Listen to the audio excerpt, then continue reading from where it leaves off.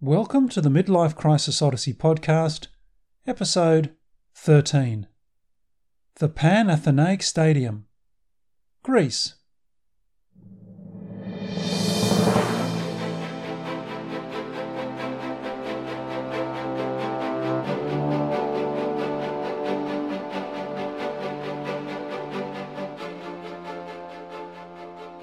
There are a handful of things that make me feel like a kid again. Going to the beach, riding a push bike, and the Australian Football League Grand Final all transport me back to the happy, carefree days of my childhood. There's one other event that also turns me back into a frothing, excited kid, and that's the Olympics. I love them. Every 4 years, it's a 2-week festival of sport that has me enthralled, even though I couldn't give a crap about most of the sports during the inter-Olympiad period. When you think about it, Athens really has contributed far more than its share of institutions to our modern way of life. Democracy, Nana Mouskouri, and of course the modern Olympic Games all came out of this ancient city. After spending my first days in Athens visiting the Acropolis Museum and the famous mount itself, I was keen to go to the Panathenaic Stadium to soak up a little Olympic history. The stadium is located about 2 kilometres east of the Acropolis, and as the seating is horseshoe-shaped, you can look into the arena from the street. After paying my €5 admission and picking up my audio tour player, I headed into the stadium. The Panathenaic Stadium looks in pretty good nick for an ancient site, and that's because, whilst the site itself is ancient, the stadium is not. Historians reckon the original stadium was built between 329 and 330 years BC, with major renovations carried out during the Roman times in the years 139 and 144 AD. The rise of Christianity saw gladiatorial fights and man versus wild beast royal rumbles, and presumably also the spectacle of naked, oiled male athletes wrestling each other, increasingly frowned upon. With the wowsers in charge, for our non-Australian listeners, a wowser is a puritanical person who disapproves of others enjoying themselves. The once grand stadium fell into ruin. Guided by archaeological work conducted at the site, the Panathenaic Stadium was rebuilt to its current incarnation for the first modern Olympic Games held in 1896. Enough marble to renovate thousands of Australian kitchens and bathrooms was used to recreate the arena, which can hold about 70,000 sports-loving backsides. Apparently in the original stadium, marble was also used for the finishing line on the track. Presumably, in this period before slow-mo replays, this assisted the judges in determining the winner of a race by noting who slipped over first. Regardless of the luxuriance of the marble, the seating is a little, dare I say, Spartan, with the exception of 2 marble thrones. These were installed for the King and Queen of Greece when they attended the 1896 Games. I have to say, the stadium is bloody impressive. I can only imagine what the atmosphere would have been like when the Olympic marathon finished here during the 2004 Athens Olympics. On the track corner at the closed end of the stadium stands 2 Roman-era 2-sided herms. Herms are sacred objects associated with the worship of Hermes, and as Hermes is primarily associated with fertility, Hermes statues have renounced sculpted bodies and gone for just the head and a square pillar with genitalia. It appears one of the trackside homes at the Panathenaic Stadium finds the sight of naked athletes running laps particularly arousing.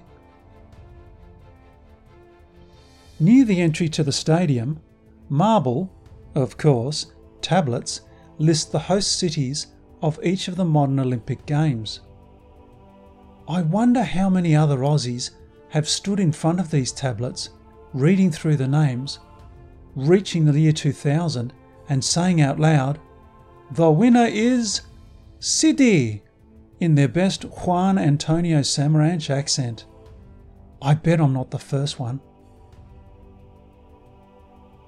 Leaving the track, I headed into the cavernous, roughly hewn athlete's tunnel. Following this passageway around a corner and up some stairs, I arrived at a small museum. Already pumped by having trodden in the footsteps of athletes past, I was giggling like a kid when I found the museum was full of Olympic torches. And not only that, the promo posters for each of the games were on display as well.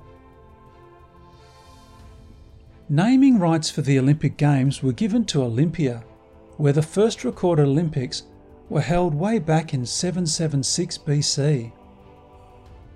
Nowadays, a couple of months before the Games are due to begin, the Olympic flame is lit at the ancient Games site in Olympia, which is about 200 kilometres west of Athens as the javelin flies.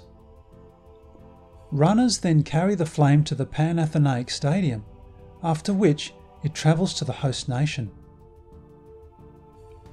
It was great to walk around the museum checking out the Olympic torches mounted on the walls. Torch design has changed a bit over the years, from London's crown-like 1948 design to Helsinki's 1952 flamethrower, Munich's 1972 sawn-off jousting stick, Moscow's 1980 lightsaber, and Sydney's Opera House-topped boomerang. The framed Olympic posters were also a walk through the history of sport and graphic design.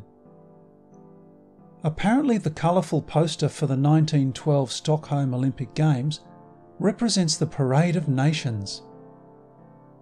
The fact that the nation's flag bearers are starkers is a nod to the good old days of the Olympics, when athletes dropped the toga to compete. Still, the poster looks to me like the Swedish athlete up the front is performing a rhythmic gymnastics ribbon routine and has got said ribbon tangled up in his tackle. The London 1908 Olympic poster shows an athlete running what looks like the reverse hurdles, a sport deemed ridiculous shortly after the Games and dropped in favour of synchronised swimming. I must admit, I got a pang of homesickness for Australia when I saw the Melbourne 56 Olympics poster, styled like an old-school fold-out dinner invitation.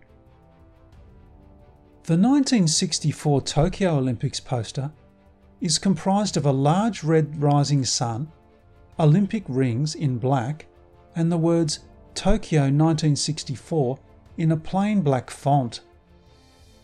It must have taken someone minutes to design.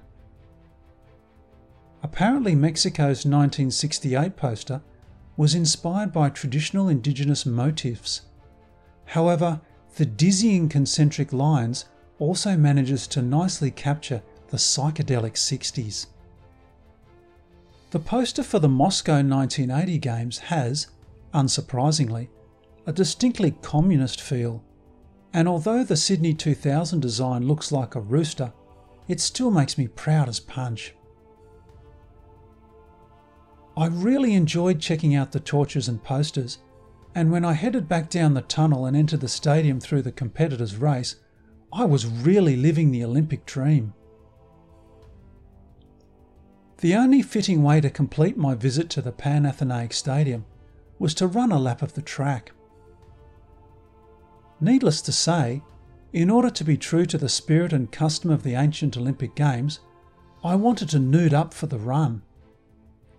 However, I decided that modern Athens just wasn't ready for it, so I stopped after removing my jacket, socks and shoes.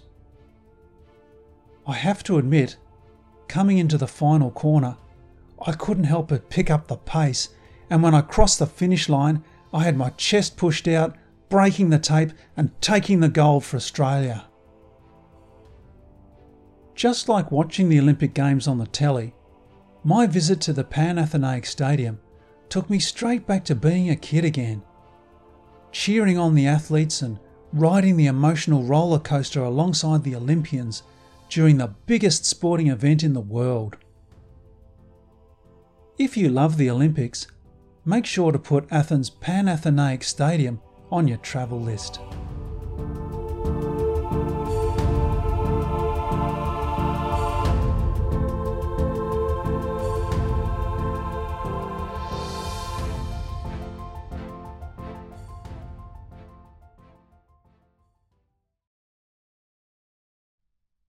Thank you for listening to this episode. If you enjoyed it, waste some more of your time at midlifecrisisodyssey.com, where you'll find more podcasts and posts about travel and existential crisis. And be sure to hit the subscribe button.